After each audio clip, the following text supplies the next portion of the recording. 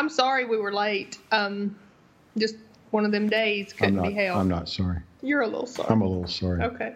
No, I appreciate you guys letting me come on again. I kind of feel like I've been sleeping on your couch for 2 weeks. A little bit longer than I should have been, but no, this is great. This is I like it. Yeah, this is fun, Mike. If you want to finish out the season with this or whatever, we don't have any problem with it. Well, I've been meaning to say, like, my towel's a little scratchy, and could you get some better beer in your fridge? Like, that gluten-free beer is just not cutting it.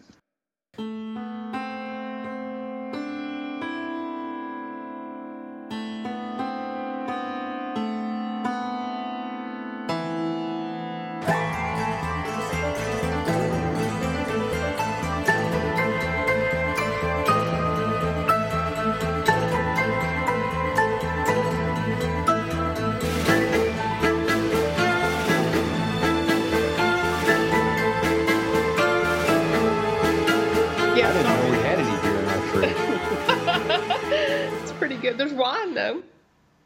All right, I'll be a happy visitor. Okay, Great. Good. Yeah, I mean, you're not a visitor. This is good. Look, we're all learning this stuff. Like, doing this stuff together and adapting and all that. So I think it's really good. And plus, I think everybody adds something kind of unique. Yeah, I'm going to sing Kumbaya in a minute. I wish you wouldn't. I won't. I have a hard time cutting you out with him. Well, they see you can't cut me out so much. Now my buddy Mike is here. I know. So he's just going to keep the whole thing. It's not good. So you should be very careful. And you broke my weapon stick last time. You should be. So I got nothing. Well, you'll have to throw some missiles or something. But I got nothing. Mike, I'm counting on you, man. All keep right. my good material in there because she always, Mike? my best stuff. She says I'm going to be offensive, but I can't even spell offensive. So Mike, no, be on my side with this. Seriously. You know what? I thought I saw a Camaro station wagon the other day, and I literally ran across like a courtyard to take a picture of it, and it had the Camaro front end. It must have been some old El Camino or something, but it had a name. It had a different name. It was like a Colonnade or something. I don't know. Maybe you know better than me, Mike, but. Wow, no, I'm going to have to look that up. That's you've given me a homework assignment. I have never seen anything that looked remotely like a Camaro station wagon. Did you take a picture? I did, but then when I saw the name wrong on it, it wasn't Camaro. I'm like, I'm an idiot. It's just a different model of a Chevy. But I looked online, and there's kits to turn El Caminos or Camaros into El Caminos. You swap their front ends or something. They look pretty cool, actually. It's the Jennings Camaro with the station wagon back end on it. Man, that would be worth seeing. I've never encountered anything like that.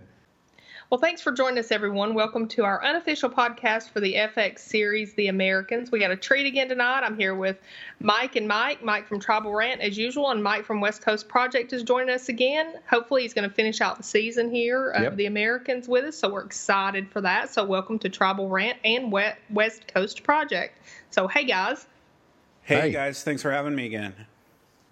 Anytime. And tonight we're podcasting The Americans, Season 5, Episode 10, called Dark Room. The director was Sylvain White, and the writers were Stephen Schiff and Joseph Weisberg. It aired on May 9th. So what did you guys think about this episode overall?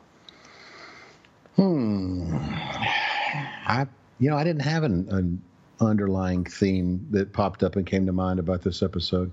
It's just I thought it was a good episode. I enjoyed it. I watched it 3 times. Did you like it? Yeah. Mm-hmm.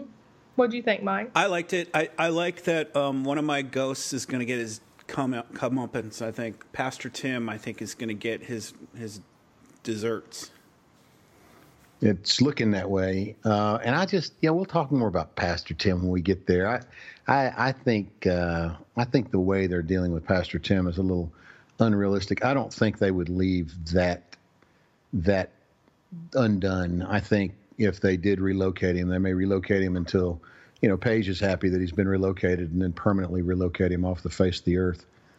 Yeah, kind of like Mike last week was talking about with Martha, that was a big... Well, they've got her right where they want her, though. They've got her in the Soviet Union. I know, but it's like Mike said she's got nothing to lose. She's miserable. But she can't get out of there. Pastor Tim, they relocate him, somewhere. He can always, one day his conscience get the better of him and just have to, confess And there we go. You know, he's just like a ticking time bomb. Martha's contained.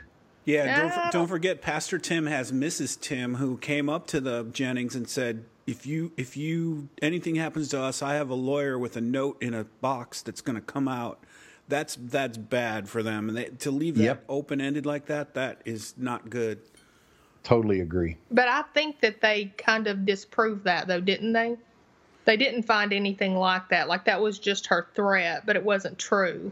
I don't know if they disproved it, but I believe that, like Mike said, you can't take a chance on that it's just a threat. You got to go ahead and whack both of them. But I do believe it probably was a threat. If I'm guessing, I don't. And now the baby too. Who knows what that baby knows? Well, yeah, the baby's there with Paige making pictures and everything. I think that the baby baby's knows a plant. the baby could talk. All right, not even 5 minutes in, we're murdering babies and people. So sorry, didn't mean to sidetrack it. Murdering babies? Where the they all three got to go. From? No, good grief! I ain't saying nothing about murdering anybody. An interesting note on this episode is that it was another TV MAL. No V, no S. Still, this is the 4th week in a row with no S and 3 out of 4 with no V. I see an S coming. They've got Claudia told them they have to keep working on Stobart and Kemp. I know. So that S is on the way. And I did find the L this time, since Mike asked about the language last time. It was where they were talking about the poop, but using a dirty word about it that went into the locker. Pasha's locker. Yeah. Oh, yeah. So that, I guess, was the L. I couldn't find anything else, and I never did know what did it last time. But we start out with Alexei, and he's sharing his kvass with Brad Eckert. Yeah. And he's having this conversation where I just took it that he was homesick, right? Yeah, getting a little nostalgic for the old country. Yep. And he's asking if Brad fights with Dee, and he's talking about how hard the relationship's been and all the trouble he's having with Pasha, and I think he's like wanting some reassurance that Brad has the same relationship problems with Twan, but he doesn't. And then Alexei lets him in that Pasha now is like a beaten dog, that he's really not even fighting anymore. And then he makes Brad promise not to tell Evgenia what he's saying, but he's saying that it's harder to be happy here, and he goes into like a story about his mother. Right. Have food, have money, not so easy to be happy. But can we take just a moment and talk about how bad this disguise is? I keep expecting Alexei to say, and Brad, what up with wig and mustache? Why are you wearing wig and mustache to house? Because, I mean, you can look, I mean, this is like the worst disguise. When the light hits Brad's head just right, it's a wig. And then that mustache, I mean, I think it's even on crooked. I mean, it's not even believable. Is Brad Phillip? Yes. Yeah, okay. Yeah, but you got to remember it's the 80s, too. God knows what we looked like back then. Oh, man, I don't even want to think about it. Hey, send a picture, Mike. We'll put a picture of everybody from the 80s. No, we won't. No, with we the won't. porn stash and everything else. Pink hair. Pink hair? You had pink hair. I didn't have pink hair. You don't know what you're talking about. Oh, tell the truth. You're tripping on acid from the 80s. I was there. I know you were there, but you were evidently drinking a lot. You didn't have pink hair? No, I didn't have any pink hair. Oh, you had a pink stripe. I didn't. You're mistaken. Why are you embarrassed? You're thinking about. It's okay. People did it. I'm sure it is okay. Oh, especially now, everybody's got the My Little Pony look going on, but it's not me. Was that kind of a Travis Bickle thing, Mike? Were you like a taxi driver kind of look with the mohawk and the dyed pink? Oh, now you. I mean, both of you. Okay. No. You know what it was? He had lived in California for 4 years, and so he came back here, and he kind of picked up some. Now you're getting us both mad at you, Michelle. What's wrong with California? It was blue. Was it a blue stripe? You don't remember? Yeah. No, I thought it was pink. It was. I promise you. Okay. I promise you. I didn't spend that much time in California. Okay. It was. Did Philip, or what's his name? What's the dad's name in the scene? Brad. Yeah, what's the other guy, though, the Pasha's dad? Alexei. Did he just trail? He was talking about skating with his mother after his father was gone. Did he just trail off? He's like, it was nice in Moscow, and then Moscow was a nice city with my mother. And then I don't know if I didn't hear it or it just trailed. Did he just kind of trail off, like reminiscing about this time with his mother? Yeah. Yeah, he did. Yeah, he was all off into the. I mean, how much alcohol is in this kvass? Because he was really reminiscing. Okay. He was heavy duty homesick.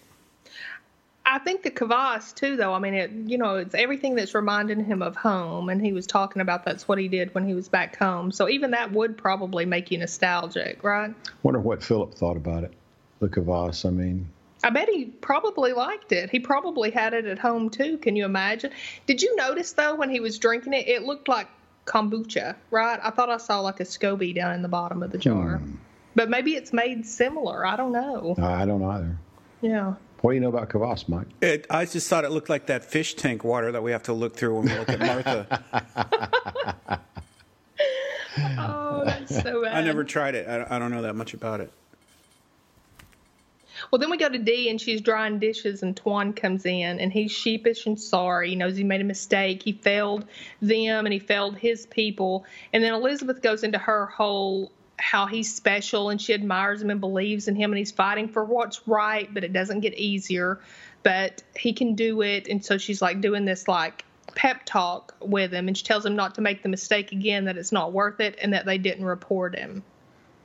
And then Philip comes in, and he tells them that Pasha seems worse. And this is where Twan tells them that he got a friend to put dog poop in Pasha's locker at school, and that the people were so essentially stupid that they didn't even realize he got them to do it. Well, that's back when bullying was still accepted.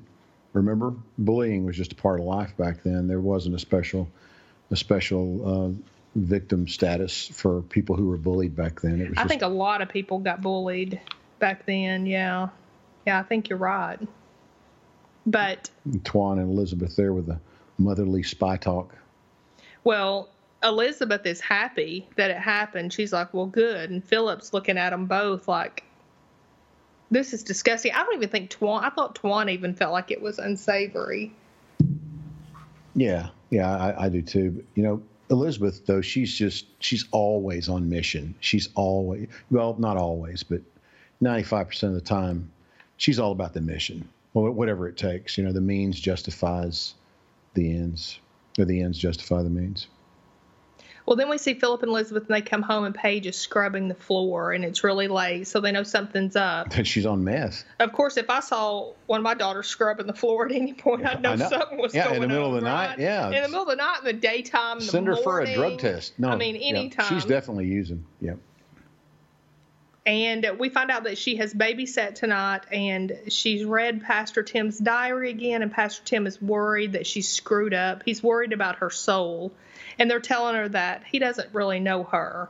And she says, but he cares about me. You think he cares about me. And then they go into this, Elizabeth says that and the whole thing was over lying. It's like they've lied to her so much. And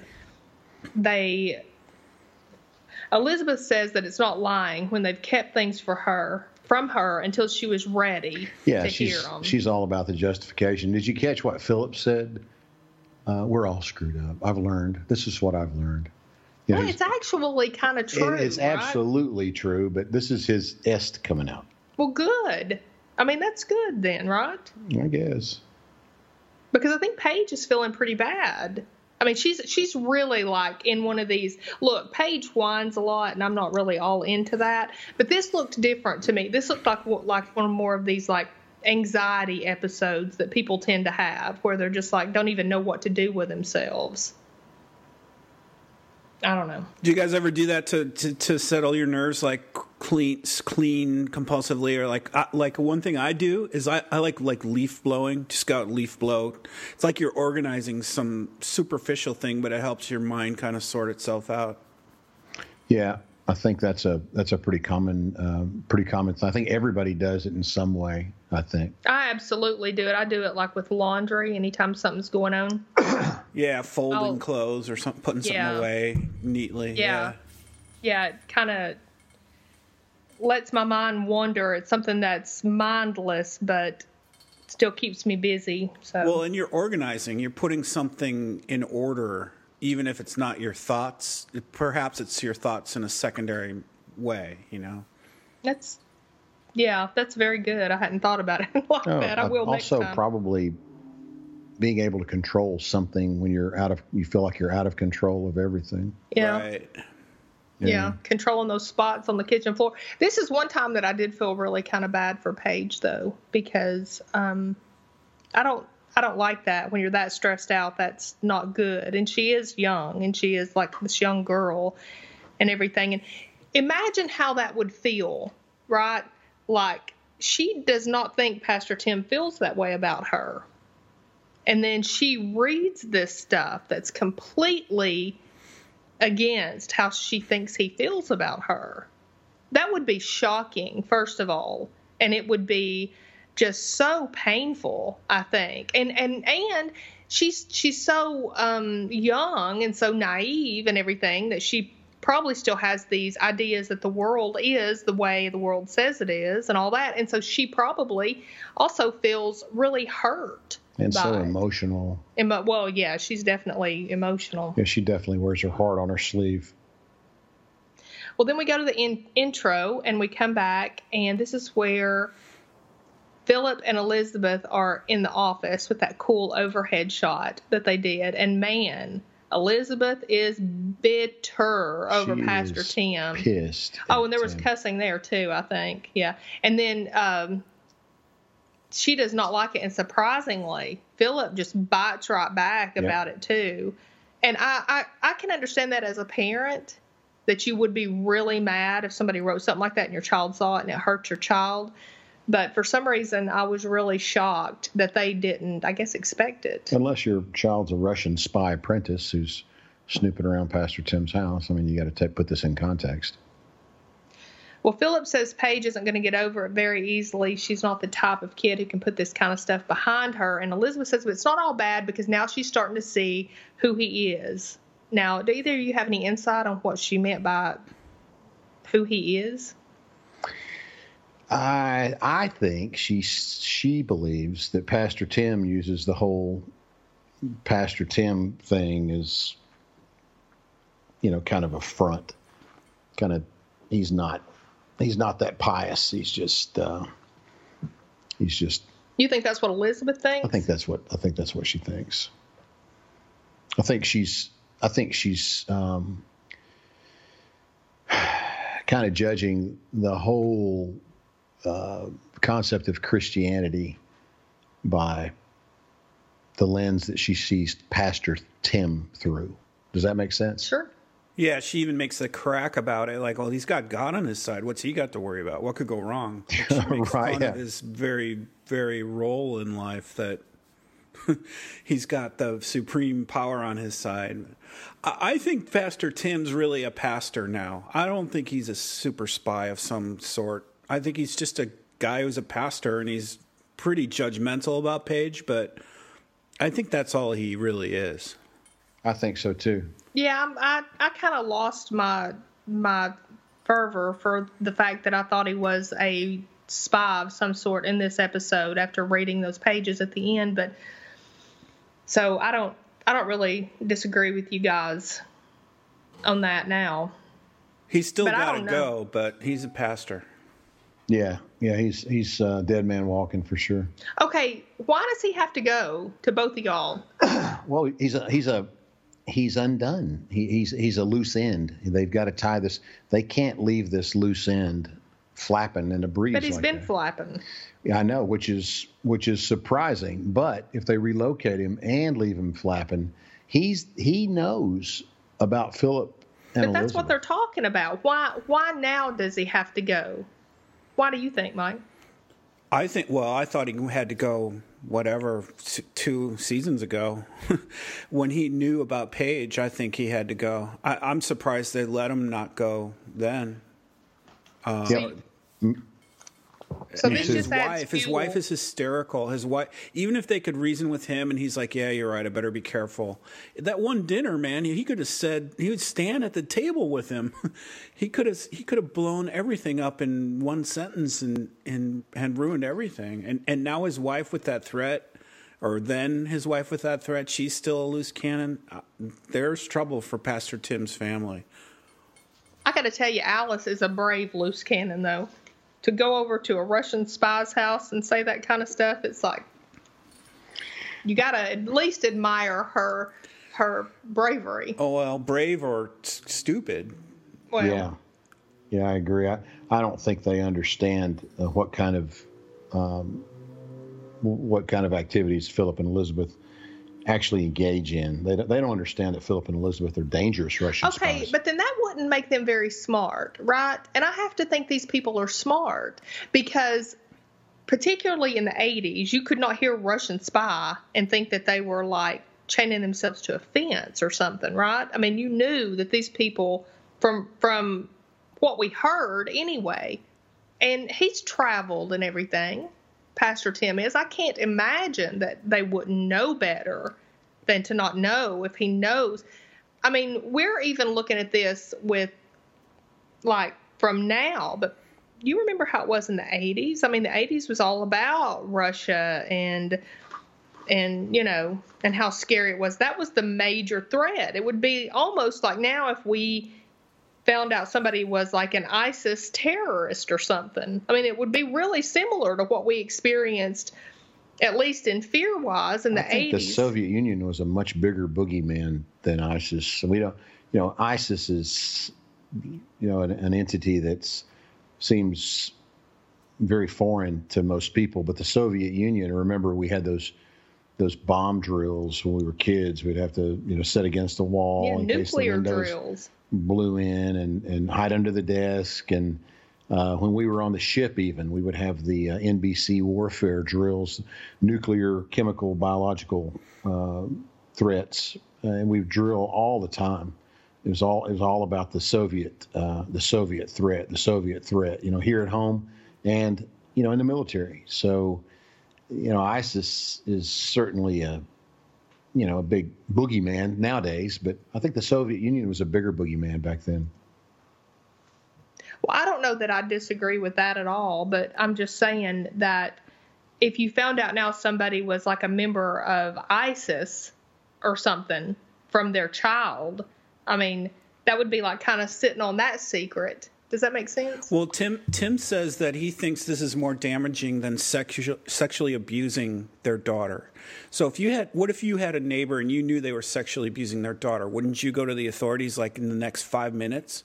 Yeah. So Absolutely. Now that they know that this is worse in Tim's mind than sexual abuse, that he's got to do something about this. If he's the righteous pastor that looks like he is, he's not just going to sit on this the rest of his life. He's got to do something about it. Yeah, but I mean, how bad is that of him, though, right? If that's really what he thinks, if he thinks I've seen sexual abuse and I've seen this, but I've never seen anything as monstrous as what's going on there, I mean, why is he sitting on it? That's a good question. How horrible of him. What kind of person is he if he thinks what's going on with Paige is worse than her being sexually abused and he's just letting it go and having her over to babysit his kid? That's crazy. Yeah, that's a good question. I think that reveals to us, too, though, that he's not a spy or a CIA guy, because CIA guy wouldn't write that in his diary. A pastor would. I don't think he's a CIA guy. But if he were a spy, it would make it harder for him to go. It's just like with Elizabeth when they were attacked by those men. She couldn't turn those men in. She couldn't go to the police and say, hey, I had to kill this guy, because she didn't want attention drawn to herself.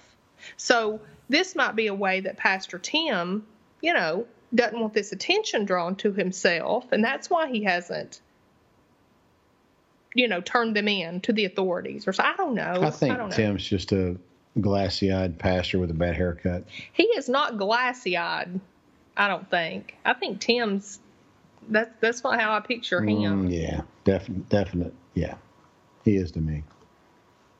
Well, then we see Oleg and Russell in the interrogator, and they're staking out the woman. We're to assume this is that Formina Lydia Nikolaeva. Yeah, the food contact. Yeah. Right, the woman that Dimitri named in the last episode. How about that car, man? There is no tinted windows on that ride. Did you see those guys come pulling up in that? Wow. I want her car. What?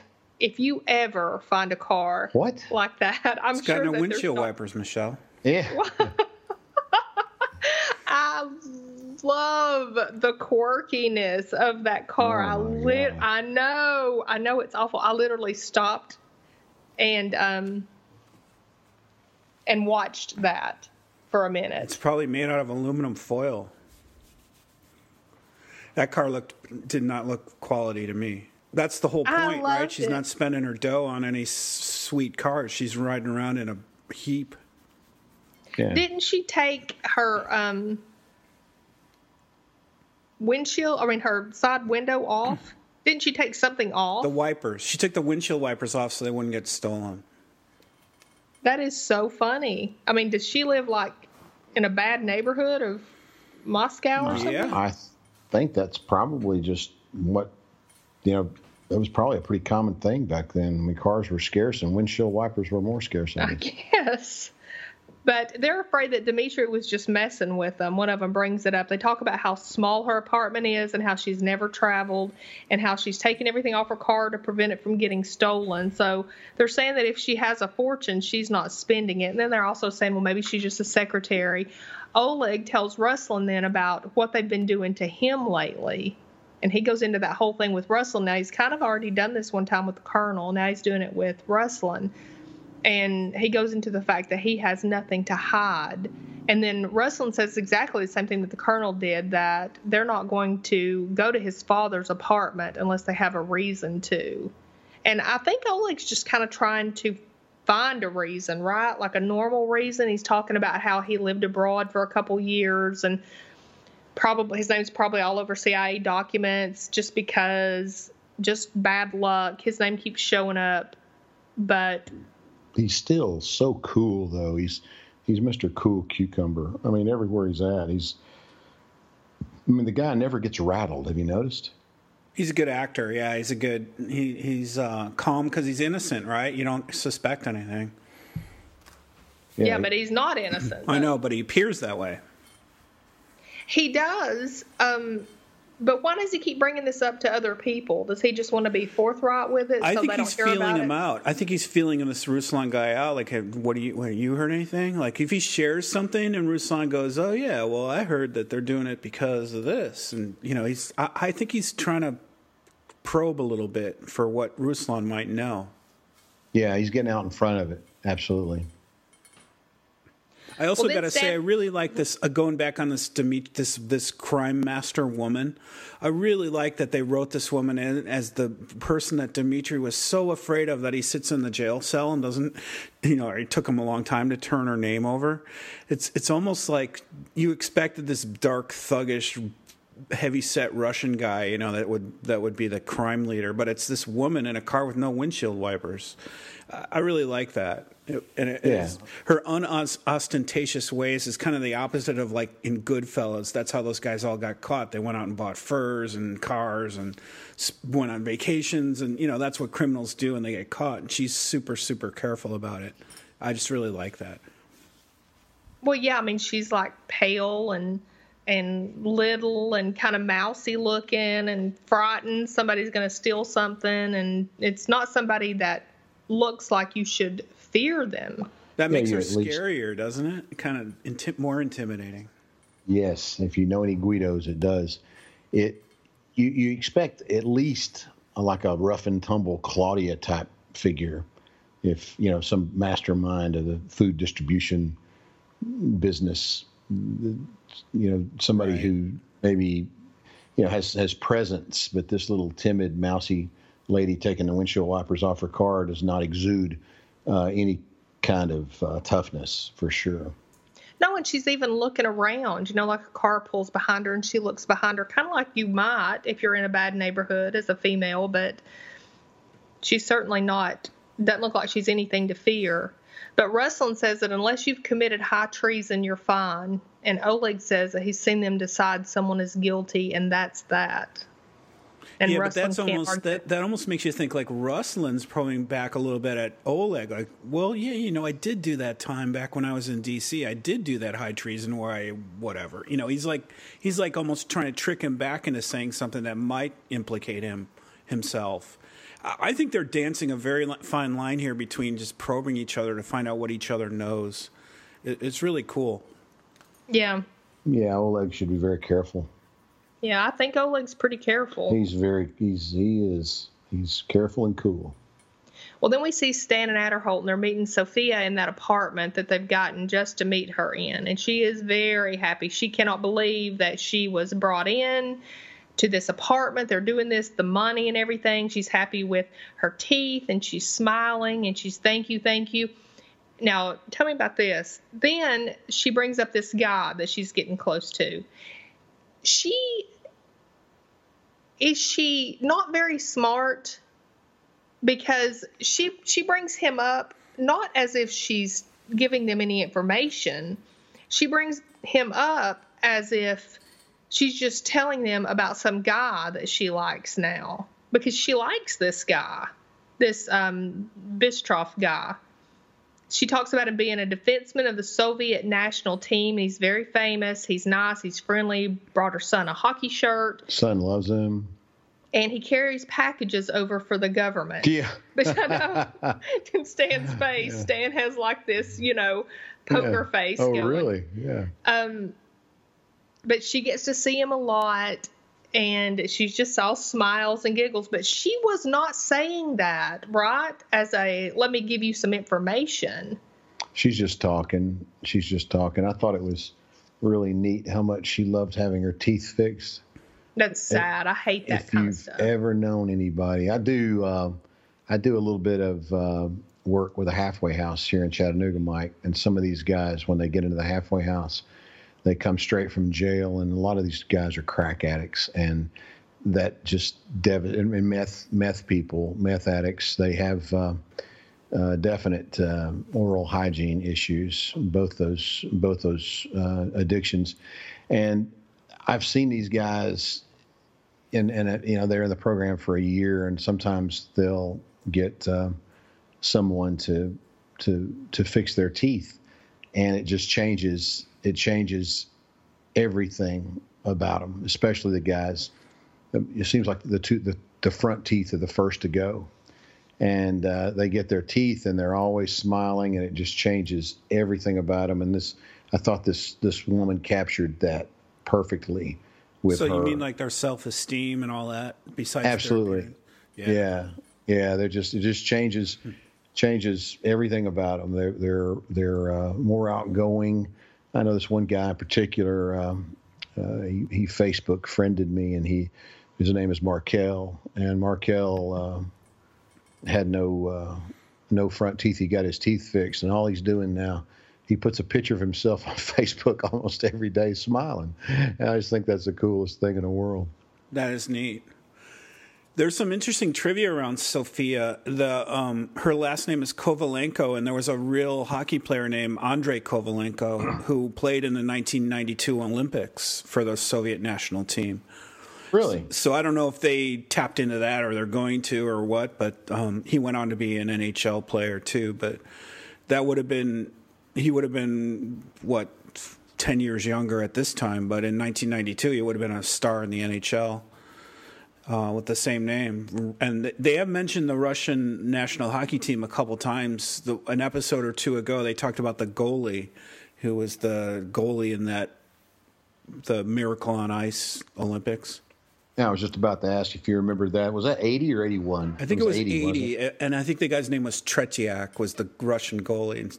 And when, it was Oleg talking to somebody about some sports thing, and it was like Tretiak's having a good season or something. But that was the Russian goalie on that team. Do you guys think she even realized the kind of trouble she's potentially pointing to this guy that she's so dreamy over, though? I don't think so. No, she's simple. She's a simpleton. That's just so bad, you know? I mean, she doesn't even know that she's doing anything, I don't think. And she's like, she just potentially handed them this gold mine, right? She's amazed that they got that apartment just to see her. They're making her, an Adderholt. Well, we told you we'd keep you safe. Mm-hmm. I mean, this guy. You can see right through Adderholt. Well, then we see Philip and Elizabeth, and they're telling Claudia about the tape and the incident with the Mujahideen. Mujahideen, yeah. Where they were killed by the hemorrhagic fever. And they're talking to Claudia and saying that they thought this was for defense. And Claudia's very believable, isn't she? What? Oh, I know. Does anybody here believe that? First, let's get this off Claudia? the No, yeah. I don't. She's out of the loop on the hemorrhagic fever? I don't think so. Do you guys know what they call the Mujahideen these days? Well, I don't. It's the Taliban. The Mujahideen. Is that true? Morphed into the Taliban. Yeah, they were our allies when they were fighting the Soviet Union, but now they're, we let them run rampant, and they, started doing what they do to, in accordance with their belief of their Islamic beliefs, which are bastardized, by the way, and they became the Taliban. And that's the Taliban is the old the Mujahideen morphed into the Taliban, and they're no longer, of course, allies; they're enemies. That happens a lot with Americans. How do you know that? Notice that? Where'd you hear that? Well, it's historical. Really? Yeah, you can look it up. Yeah, it's the classic problem the U.S. keeps kind of tripping over, is setting up people to help them fight regimes, and then those guys get power, and then they become the problem. And have the nice weapons. Saddam Hussein in Iran, during the Iran-Iraq war. Saddam Hussein was our buddy because he was fighting Iran. And, of course, he became an enemy. Yeah, and the Shah of Iran, whoever came after him, took over everything we helped the state of Iran have when we were helping the Shah of Iran. Yeah, Ayatollah Khomeini, the Shah of Iran had to, they had to leave. The Shah was an American puppet. That's back when we, had a relationship. When I was in boot camp, we still had Iranian relations companies there. Well, there were whole companies of Iranians going through boot camp in San Diego right alongside us. And when the hostages, were taken, those people were still over here going through boot camp. That's when I got to boot camp in April of '80, and I think the hostages had already been taken, or I don't remember. I think it was '79 when they took the hostages, and I was there in April of '80, and these guys were still in training. We had pilots over here in training, Iranian pilots. We had a significant military relationship with the country of Iran, and then the Ayatollah Khomeini took power. And that was it. I was in the Indian Ocean when they let the hostages go. I remember they got to go home, and I had to stay on that damn aircraft carrier in the middle of the ocean. It's no good. Oh, wow. So Elizabeth wants to know if the center could get Pastor Tim a job far away. And Claudia says maybe that they've got some pull in peace groups and stuff like that. And Elizabeth says she'll let her know. And then Claudia says that the wheat was of a variety that was stolen from the Soviet Union. Yeah, Cossack variety is a great Russian source. Well, what's so funny about that is that they are just like, they stole that from us when they stole it back. Right. They're like so indignant. They stole it from us. Well, okay. But this is where she drops that bombshell on them. Yep, they got to keep working Kemp. For and years. Stobart. Ben and Deidre, long term. Yeah, they're not. Get ready for the S to coming into the title. Exactly. Yeah, I guess. Yeah. Waiting for the S. Damn. Yeah, neither one of them are happy about that either. Even Deirdre's not happy about it. Who? Even Deirdre's not happy about it. She's reluctantly doing it. Yeah, she's just. I don't know. She likes him now that he's married, which is. That's true. I don't know. So then we go to commercial, and it's Fargo So Fargo commercial is always fun. You and I will be podcasting Fargo tomorrow, right, Mike? Right. It is great this year. I'm loving Fargo. You like it too, don't you? Yeah. That guy that got playing the Spectre of Death with the English accent. VM Varga. I love that guy. Yeah. Yeah, you got to jump on a podcast with us, Mike. That's really fun. I might do that if I have some extra time. I wouldn't mind that at all. If you stay awake long enough. If I can stay awake long enough. Oh my gosh, he's been working so many hours. It's just been insane the last couple of weeks. It really has. Staff issues and equipment problems right now, but we'll get through it. But we come back, and this is where Paige is in a room reading, and Philip and Elizabeth walk in, and they want to discuss the Pastor Tim situation with her and their idea to offer him a job so she doesn't have to manage him for the rest of her life. They even talked to her about talking to Claudia, trying to get him a job maybe somewhere in Europe or someplace far away, but they say it's up to Paige. And of course, Paige sits there and goes, well, that's weird. That's a perfect thing for a kid to say, though. And they say that they'll only do it if it's something good for him and something she wants them to do. And she sits there quietly. And then she starts bringing up the crop thing to him. So tell me what happened with the crop thing. And, man, they schmooze that over real good. She still doesn't know the whole story. Not at all. No. She's going, did you fix that? And they're like, well, it was complicated, but it's not going to happen. And she's like, oh, you saved the world. Yay, parents, kind of. Yeah. You know. She's definitely does not have the full picture on the wheat and the bugs and Paige is equally impressed with how powerfully they could move Pastor Tim's whole life. This is kind of a negative thing, like move him out, move him away. That's amazing. You could do that, he'd never know it. And she's equally amazed that they did all this great stuff with the wheat, and nobody will ever know that either. You did something huge, and nobody knows it. Yep. And they're sitting there all humble. Well, that's just the way it works. Yeah, it's fine. Just another day at the office. Yep. We're not she just looks travel happy agents, and proud of them in this moment. It's the first time I think we've ever seen any kind of spy talk with Paige where she ends up kind of looking uplifted and bolstered a little bit. They walk out of a room and they're saying that it was a good talk. They noticed, too, that she looked very upbeat toward the end of that. But then this is where Elizabeth says she has to go back to Topeka on the 19th for more Tai Chi. Right. That's a new euphemism, huh? Vertical Tai Chi. So then we go to Oleg, and he's having dinner with his parents. Now, I'm going to say what I saw about this. I'm sure there's something probably that I'm missing about this. Lots of food on the table. More than the three of them would likely eat at all. It's very quiet. Not a word was spoken in that whole scene. Right. Not a word. Mom looks really uncomfortable. The dad keeps sighing and feeding them more food. So what's that all about? I don't know. What did you get out of that, Mike? To me, that was Jesse Pinkman eating his dinner with Skylar White. That was the most uncomfortable dinner I've ever seen. I don't know. I think it's affluence. They have all the food. They have more food than they can even eat, and Papa has to serve it up, kind of almost forcing them to start their meal. And then when they eat one little forkful of food at a time. They're not enjoying this richness of food that they have. No, you didn't get that out of it at all. It was a very, very awkward scene. Totally silent. Not a word. It was interesting that the food on the table, if you noticed, it was all arranged just, beautifully and very colorful. And I think the designers, the set designers, made it a point to show how extravagant their evening meal was. What did you think of that, Michelle? Did Mama make that meal? What did you take from that?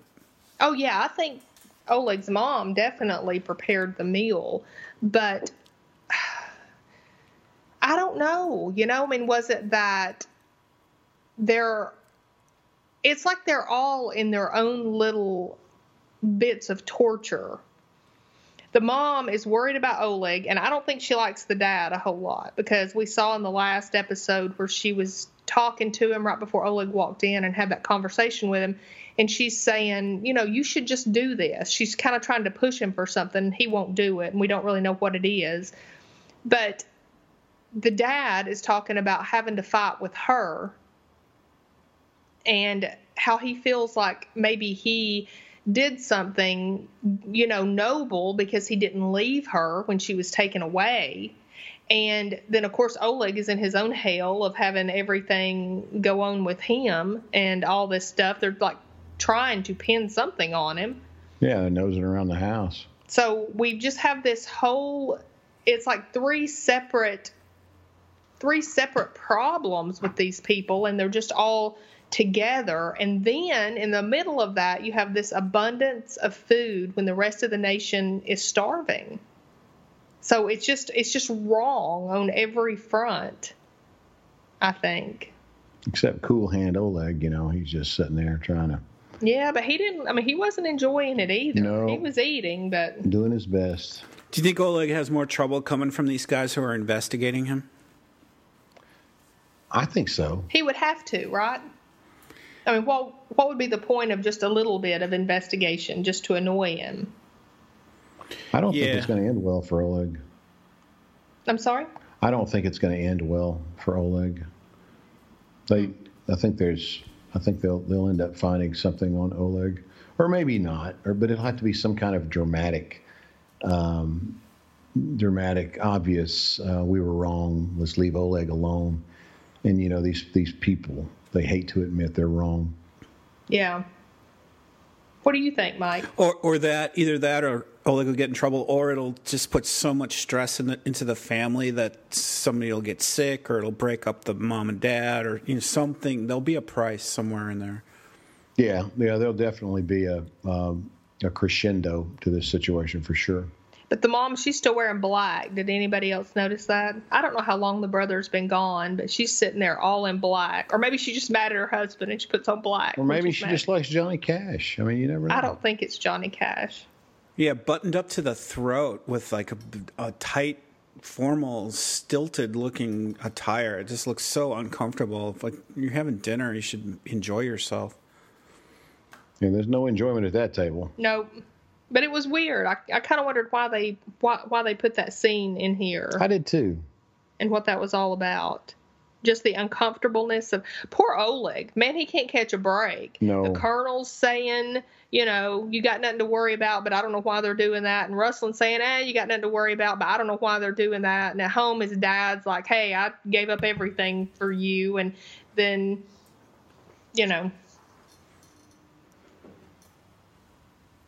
Then we go to. I hear you. Is that echoing? Back.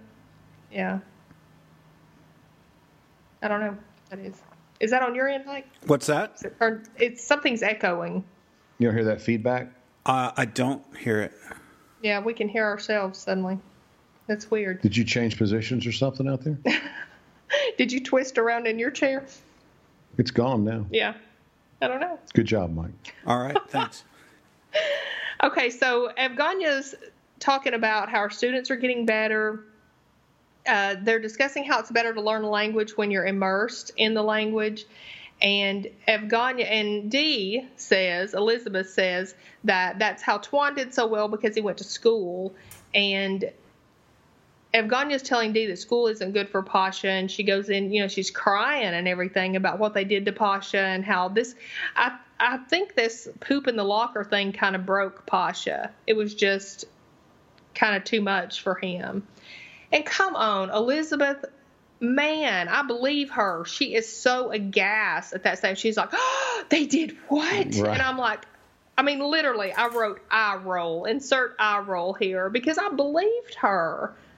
And she's just like, I hate that. I hate that about her. Dee is saying that Twan has an outgoing personality, so it's always been easier for him, but Pasha isn't like that. And then Dee's like, but it gets better.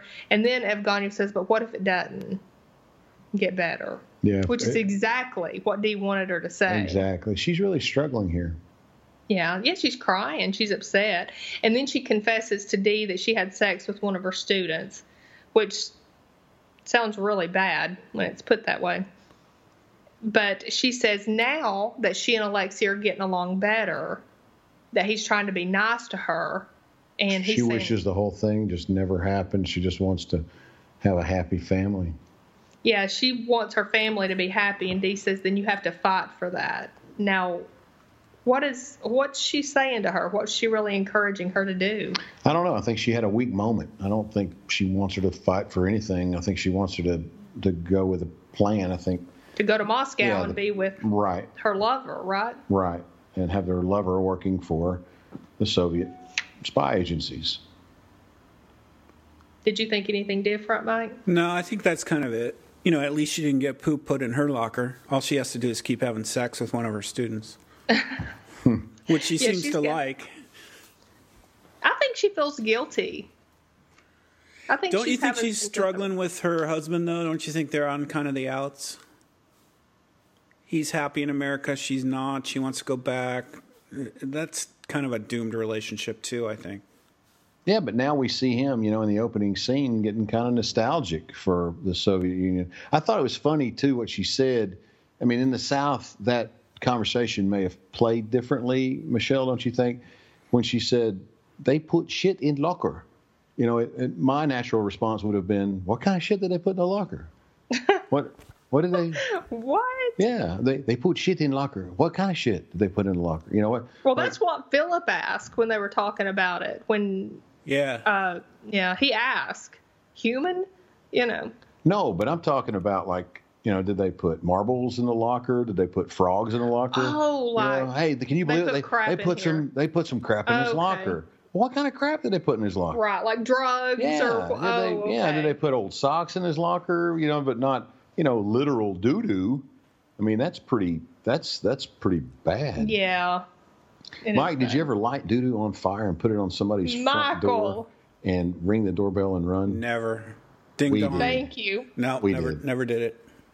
We did it. Don't brag on that. I'm not bragging. I'm just confessing. I'm having a Pastor Tim moment. You did it like the collective, you two, you and Michelle did it?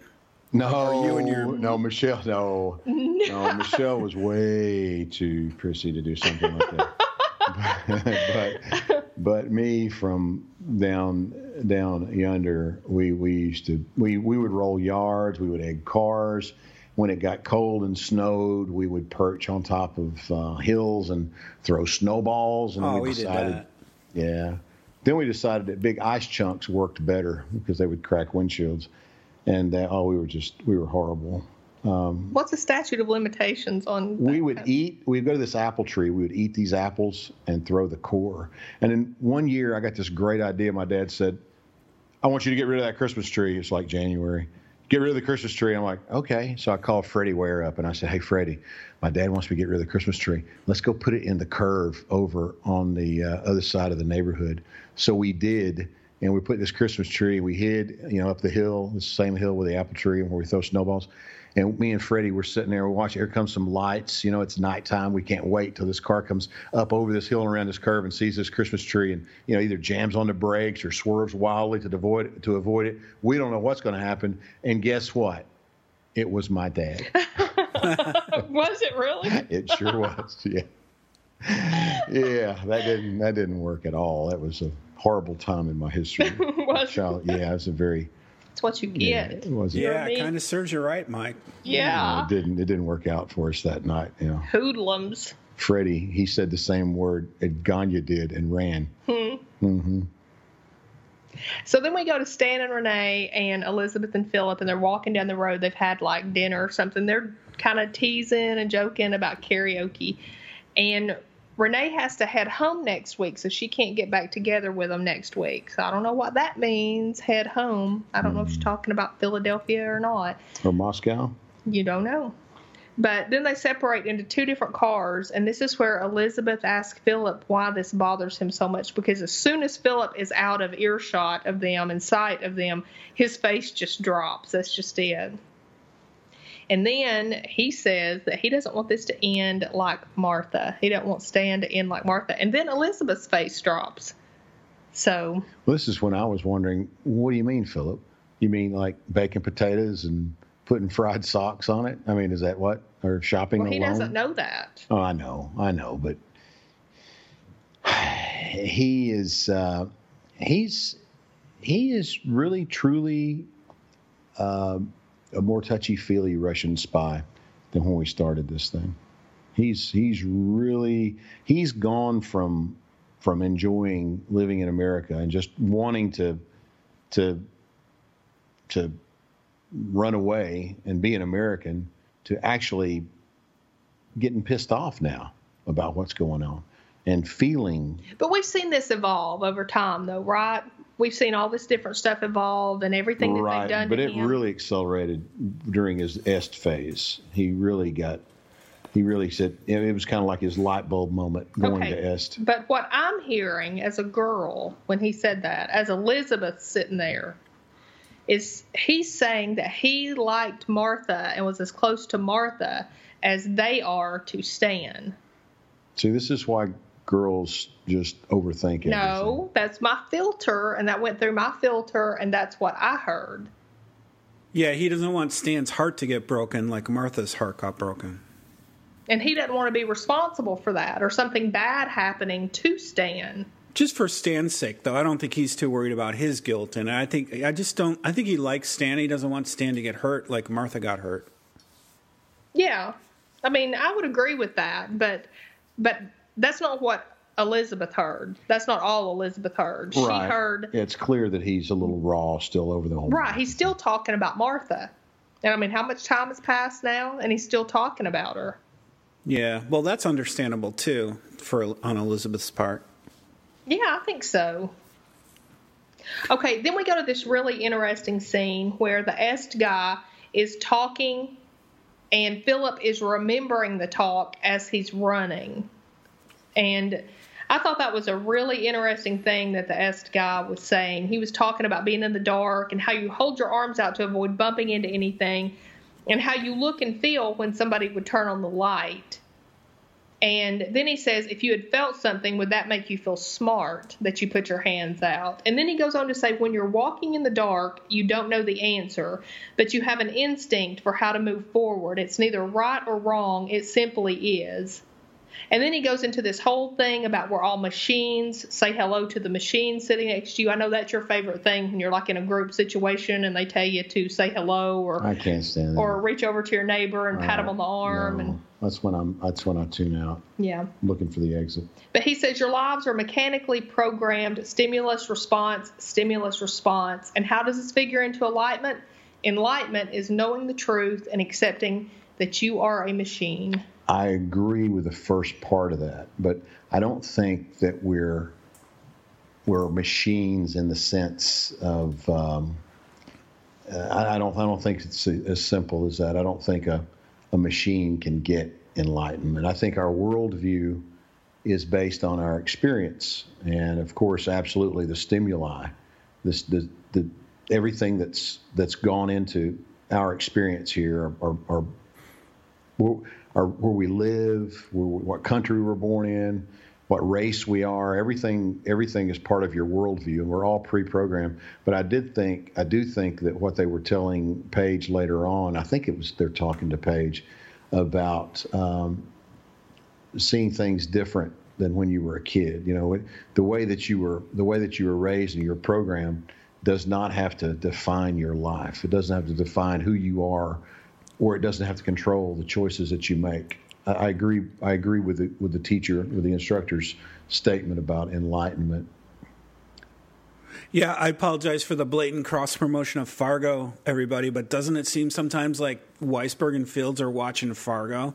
I mean, the Fargo episode this week is the robot going through time. It's just a machine without feeling, and it's wondering what's happening, and it eventually just turns itself off and stimuli outside. I mean, it just seems like they're so, however oddly, synced up with each other. But haven't you had that feeling before where you're in the dark and all of a sudden the power comes on and you're like, oh, I had nothing to worry about. I'm walking slowly with my hands in front of me. It is a disconcerting feeling to have that. Yeah, I have that feeling every night when I get up to go to the bathroom. The more I see this est scene, though, the more I wish I could go. It looks like it would be pretty fun to go, even if you ended up just kind of making fun of it. But just to experience it just seems like it would be an interesting night out one night. We should see if they're still doing it. I think that would be pretty cool. Maybe we could revitalize est. I don't know if I want to do all that. I just think I don't know, the whole thing was really cool, and I think Philip kind of feels like, okay, this is my analogy for the speech in that scene. I feel like Philip has felt like he's been kept in the dark, and he's in everything that's been going on, everything that we've seen so far, pretty much this season, but prior seasons too. And so he's been walking around with his hands out, and then suddenly the light's been thrown on, and so he feels humiliated, and he feels kind of awkward for having faced these, for things not being as they were told that they were.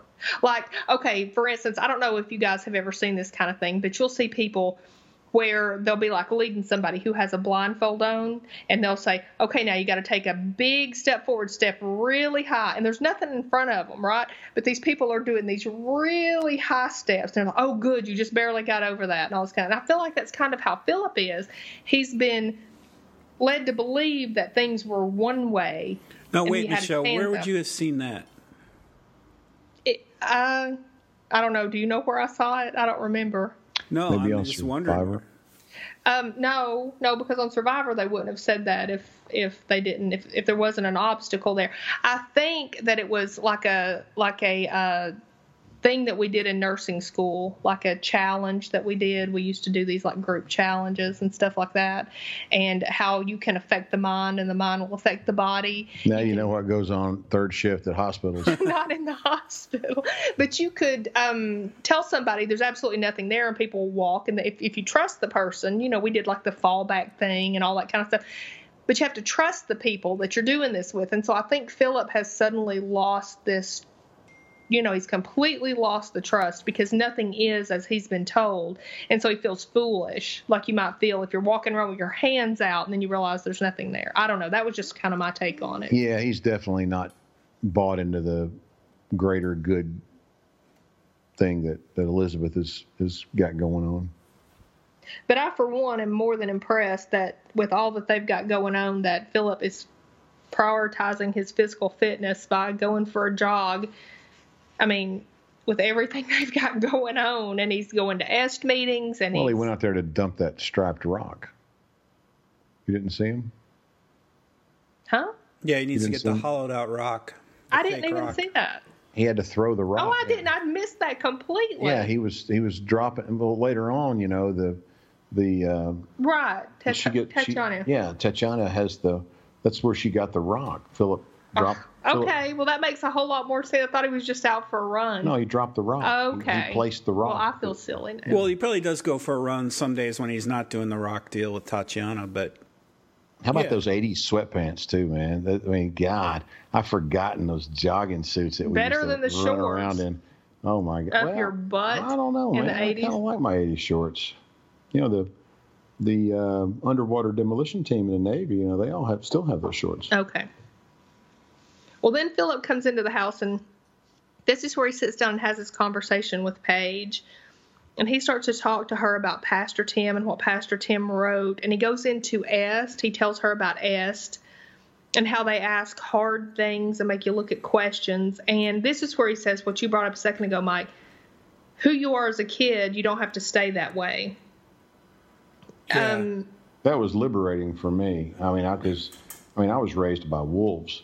And then when I got off on my own. You can't cut any of this out. Okay, this is a edit alert, Mike. Keep this in. Okay, this is the good stuff. I realized that, this group of irresponsible alcoholics didn't have to. I didn't have to. It wasn't, my life wasn't going to be like that unless that's what I chose. I could choose. I could make my own choices. And, I joined the Navy when I was 17, by the way, Mike. And on my 17th birthday, I was literally on the bus on the way to Knoxville to fly to San Diego to go to boot camp. I wanted away so bad. I didn't like it at home. And then I started, the long path that I guess Philip's taking now of self-discovery. I realized that some of the things I'd been taught, most of the things I'd been taught were were not things that I agreed with. And so this self-education thing started. And then lately, Michelle and I with food, I mean, we've really educated ourselves about nutrition and what's really good for you and what's really not good for you, not based on anything that necessarily that's conventional wisdom, but just trial and error and things that we've learned over time. So it's this enlightenment thing is, I love the whole concept of enlightenment. I love the Buddhists' philosophy on enlightenment. It's just it's fun. It's educational. It helps with personal growth, I think.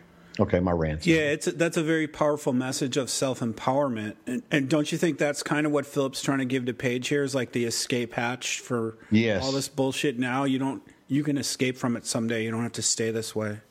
Absolutely. He's encouraging her all along the way. You're exactly right. And sometimes he gets a little pushback from Elizabeth. Yeah. Okay, well, then we go to the rock with a note in it that's brought to Tatiana's office. And it has this weird coded set of numbers, and she starts to write it down, and we don't really know. She's decoding it. Yeah, what that's all about. Were you guys happy to see Tatiana again? We hadn't seen her in a while. I was. Man, she is cold-blooded, though, right? Pretty much. She was way back from the Arcady and Oleg at the Residentura. I don't think we've even seen the inside of the Residentura for 5 or 6 episodes. Well, I wonder what happened to Arcady. You think we'll ever see him again? I don't know. No, I don't think we've been in there this whole season, as I recall. Maybe, no, I don't know. I don't think so. But then we go to the scene where Paige and Pastor Tim are packing the food boxes. Now, this, I think, was the turning point for Paige. They talk about this stuff.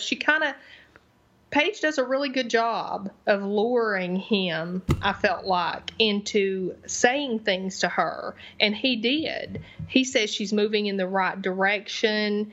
She has a lot to handle, and she'll handle it. She's going to do great things in life. There's no doubt in his mind. And she knows there's doubt in his mind. Because she read it. She read his secret thoughts. Right. She knows here that he's lying. Right? She knows that. But I felt like she really led him into that conversation to see what he would say. Yeah, she's testing him. She's definitely channeling Elizabeth here. So then Stan and Adderholt are sitting through a lecture about transportation of contraband into the country. No, they're going to bust this Soviet hockey star. I see problems for him. Okay, so they transport the documents on undeveloped film, spooled around cotton with a prophylactic in the middle that's filled with ammonia. And now the courier doesn't know how to defeat the trap. There's only one officer who does that at the Residentura. Now, I'm not sure about what all that even meant. It looked kind of complicated. There's only one guy who knows how to get to the Chewy Center. The Chewy Center? Yeah. And get it out. It's the condom pineapple, Michelle. Come on. Yeah. Jeez. Only one person knows how to preserve the stuff that's being transported, and nobody else knows. Because the ammonia presumably would ruin it if it was opened in another way with more aggressive. Yeah, nobody can get to it except one person. And it's not just film. And sometimes it's guns or electronic devices or a circuit board or any kind of crazy stuff. Right. Other things they've stolen and they're sending home is what they said in this. So this may be something that they're taking back. I don't know if it's something that they're bringing into the country or something that they're taking out of the country. But they say the outer pouch is tamper-proof. But since their last attempt 3 years ago, they've been working on a new approach. And then they go into this whole thing about this guy Bistrov comes in approximately twice a month, always on diplomatic Aeroflot flights to JFK. The couriers work in pairs, and if one of them has to go to the bathroom, one stays outside the stall, which I guess is good if one of them's inside the stall, and the other one takes it in the stall with him, and they say that's the weak point. And this is what is going to be funny to watch the way they approach this. How on earth is that a weak point? Well, they got them separated. Yeah. By a stall door. By a stall, but still, though, they can't both see the same things that are going on. So that's the weak spot. They cannot work in tandem in this setting. Well, I'm not an expert on men's bathrooms, but that just does not seem like a really great weak spot to me. Well, I can tell you, I've never had anybody try to get in the stall with me. I got to go back to Fargo. You can't let the guy pee and trust that he's really peeing. You got to watch him. You got to watch him every second. Even if he pees on your shoes? Especially if you're if he pees on your shoes. Stussy. Just kidding. Okay, then we have disguised Philip and Elizabeth, and they're driving down the road, and she asks where they're going. She doesn't like surprises. Y'all, I gotta tell you, this whole episode, I was like, it's meh. This is okay. And then they did this, and it just like, I am such a girl with this thing. Apparently Philip's a girl, too, because he set it all up. I loved this. Did y'all love this? No? It was pretty cool. Come on, Mike. It was pretty cool. And they also gave Andre, they gave him meaning, too, because remember, he was struggling, and now he got to be a priest at a wedding. That was pretty cool for him, too. I thought the visual with them with the crowns on was really interesting. All I could think of was Prince Philip and Queen Elizabeth. Oh, my gosh. I loved that whole ceremony. I loved everything he said. I just thought it was just the best. I loved how Father Andre was so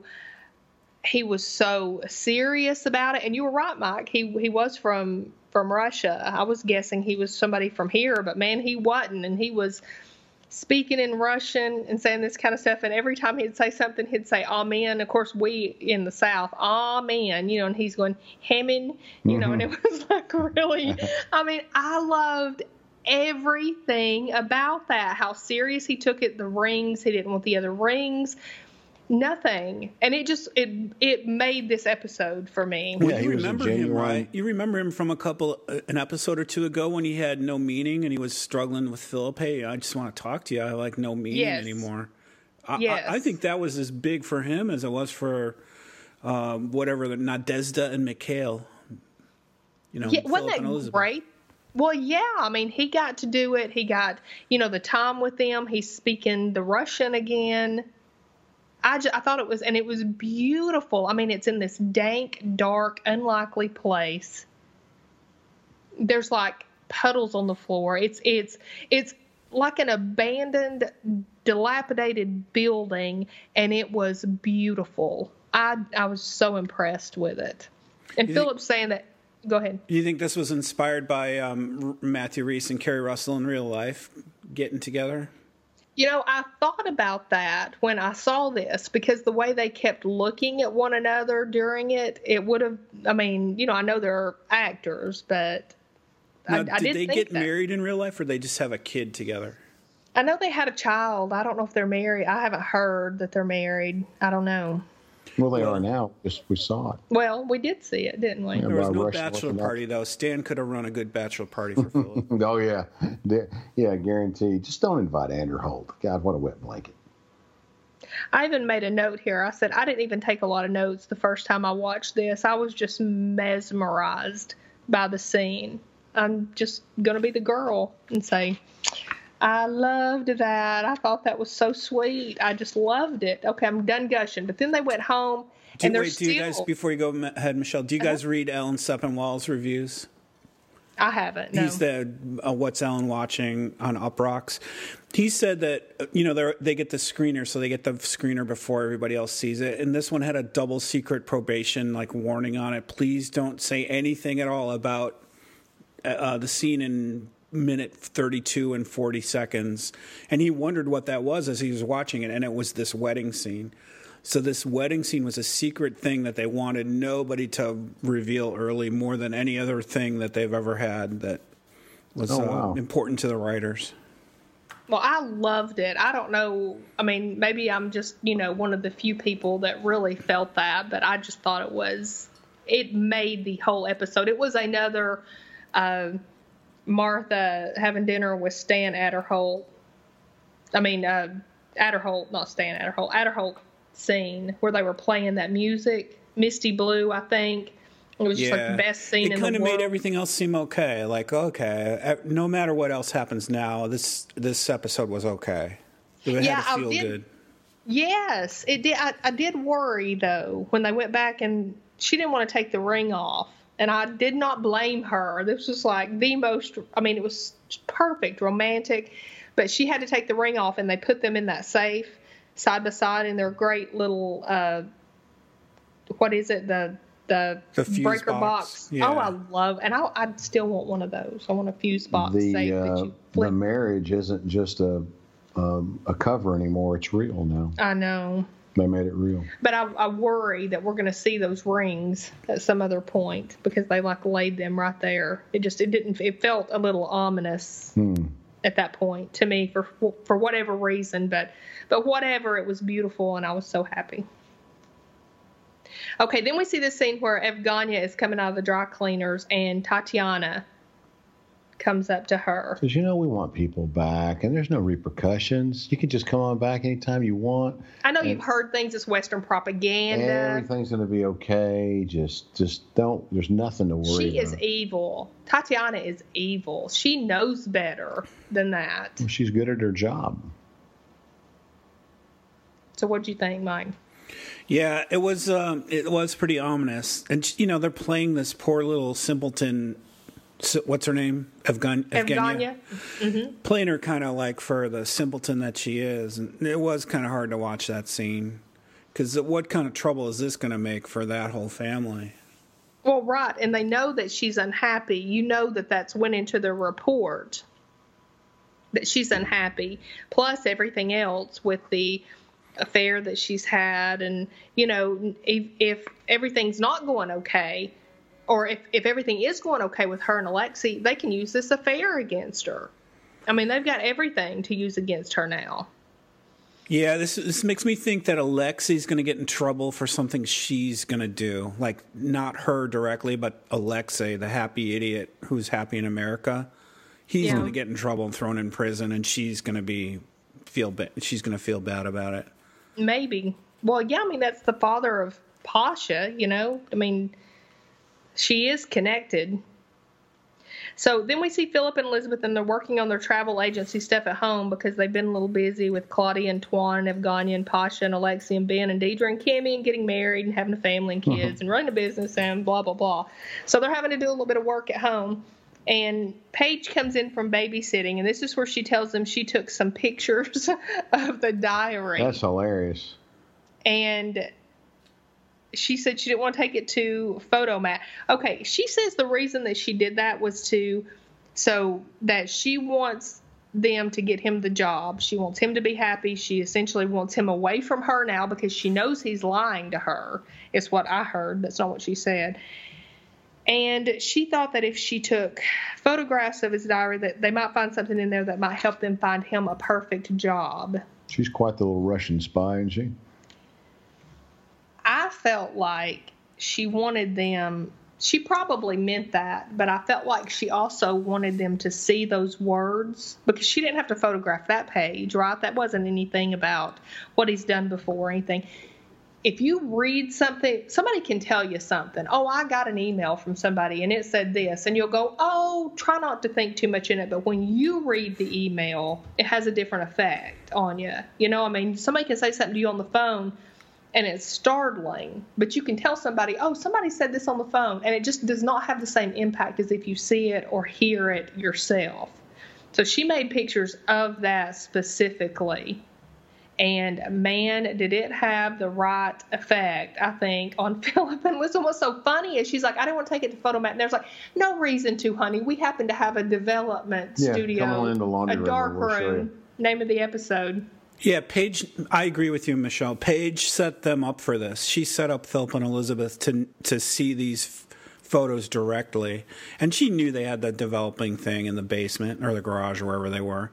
She did this on purpose so they would actually literally read it and not hear it secondhand from her telling them what she had read. Yeah, I completely believe that because it's so much more powerful in that instance. And then we have like this great music going, right? I mean, it's perfect for the scene. And they're developing these photos and hanging them up. And one of the things said, small business, smart kids who do well in school don't get into trouble, but saying they're not what they seem is the understatement of the century. That's all I could get off that one. And then, are they monsters? I don't know. But what they did to their daughter, I'd have to call monstrous. I've seen sexual abuse, I've seen affairs, but nothing I've seen compares to what PJ has been through. There's a severe psychic injury. It may be permanent. Her faith may help, but I fear the damage is done.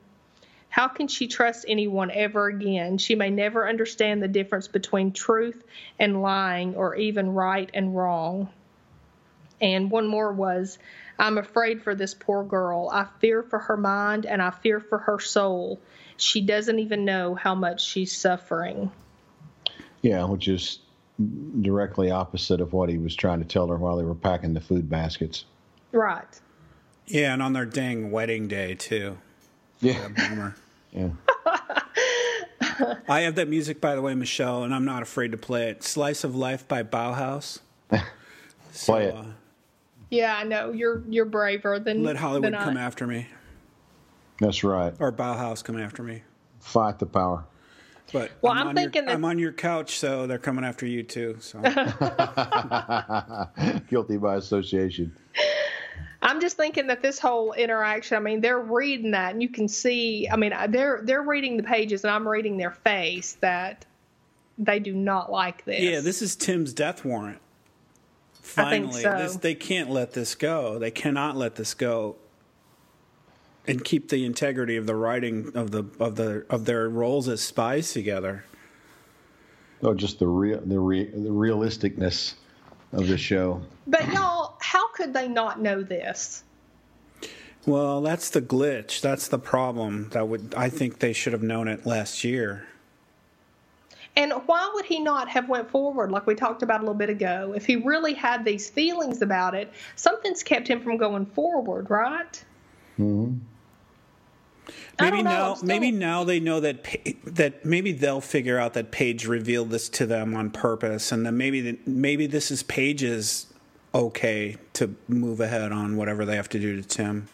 That's a great point. Maybe this is something that Paige can finally buy into. I don't know. She's probably... Well, she's a 16-year-old girl, you know? I mean, you can't expect her to fall into that without... I don't know. Yeah, we'll see. And that was the end. So any other insights on episode 10 called Darkroom?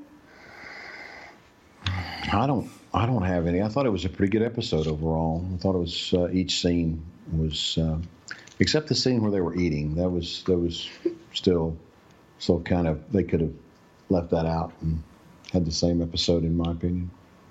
Did you think that was a lot like the grave digging, Mike? Like a little too long with not much results from it? You mean when they dug up William? Yeah. I don't know. They got what they were after, and they got rid of Hans. So they didn't want to get rid of Hans. No, but that's what happened. I don't know. It was just the food scene. Of course, it didn't really last that long, but it was weird. Not a word was spoken, and we covered it. But I don't understand the need for that scene. Otherwise. I appreciate the scene for what it was, but the whole episode was pretty. I'm getting tired now, so I'm about to nod off. I enjoyed the whole episode, including the food scene. They could have just let the food scene out. That's all. Well, episode 11 is entitled Dnietkava. Okay, and so know what? That is a city, I think, in Russia. I had it written down. I thought I had written it down, but I don't have it here on my notes. But Claudia is telling them that the center thinks they might have found a woman that was on the Nazi execution squad. And Philip asks, here? So we're going to see like this whole other thing coming up. And there's only, 11, 12, and 13. There's 3 episodes left in this season is all, right? Is that right? I think so, yeah. And then Elizabeth asks, I think she's talking to Philip, if he thinks Stan wants Henry to join the FBI, and we see Stan showing Henry the vault. So that's interesting. That would be better than Henry becoming a nuclear submarine officer. So Philip and Elizabeth are looking at photos, and Philip says he can't just do what they say, and Elizabeth says they'll make sure. Don't know what that's all about. Then a disguised Elizabeth is asking this woman who she is. It's evidently like the Nazi execution squad woman, and how she can betray her own people. And she gets violent. She's like hitting this woman and then speaks Russian to her, saying, do you want to know who we are? And then she goes, we are them. Mm-hmm. So that's it. That's what I got for the upcoming. It looks like, I'm looking. I'm kind of surprised they're throwing in like an extra little thing on this, unless it's just like the straw that broke the camel's back with it, right? Like they bring this woman in, and this woman is really nobody, but they say she is the end of it for Philip because they torture like this middle-aged woman, maybe hurt her or something. Or maybe all this Nazi hunting will reinvigorate Philip's patriotism. I don't know. What do you think, Mike? Yeah, I don't know. It's mysterious. I like how they have things set up, though. It looks like some bills have to get paid, like I keep saying with Tim and stuff. But I don't know what it means on the Russian side. It's very mysterious. But I'm looking forward to it. Yeah, me too. Yep. Well, we'd like to thank you all for joining us tonight on Tribal Rant and West Coast Project. Give us a chat on Twitter. I'm at Michelle from TN. And I'm at Mike from TN. And I'm at Scathing Tweets. And also you can find us on Facebook. Look for Tribal Rant or West Coast Project. We're on iTunes, Stitcher, and TuneIn. You can subscribe to us. And please like us and rate us if you like what we're doing. And all this information is on tribalrant.com and westcoastproject.com, where you can email us or leave us a message, and we'd love to hear from you. So anything else? No, tonight? I think that's it. Mike, you might want to consider getting another Twitter name at Mike from CA. We could complete the cutesy thing here we got going. Yeah, all right, I'll get on that. Okay. Well, if you guys don't have anything else, then we'll see you all back here next week for episode 11 of The Americans, entitled Gent Kava. I just butchered that. You know that, right? Mike, thanks for doing it with us. Yeah. This is really great. I really enjoy this a lot. I love I'm really it. glad you accommodated our schedule. Thank you. You're very gracious. I appreciate you giving me the opportunity. No, we love it. Okay, we'll see you guys here next week. All right. We'll see you next week. Bye-bye. Bye-bye.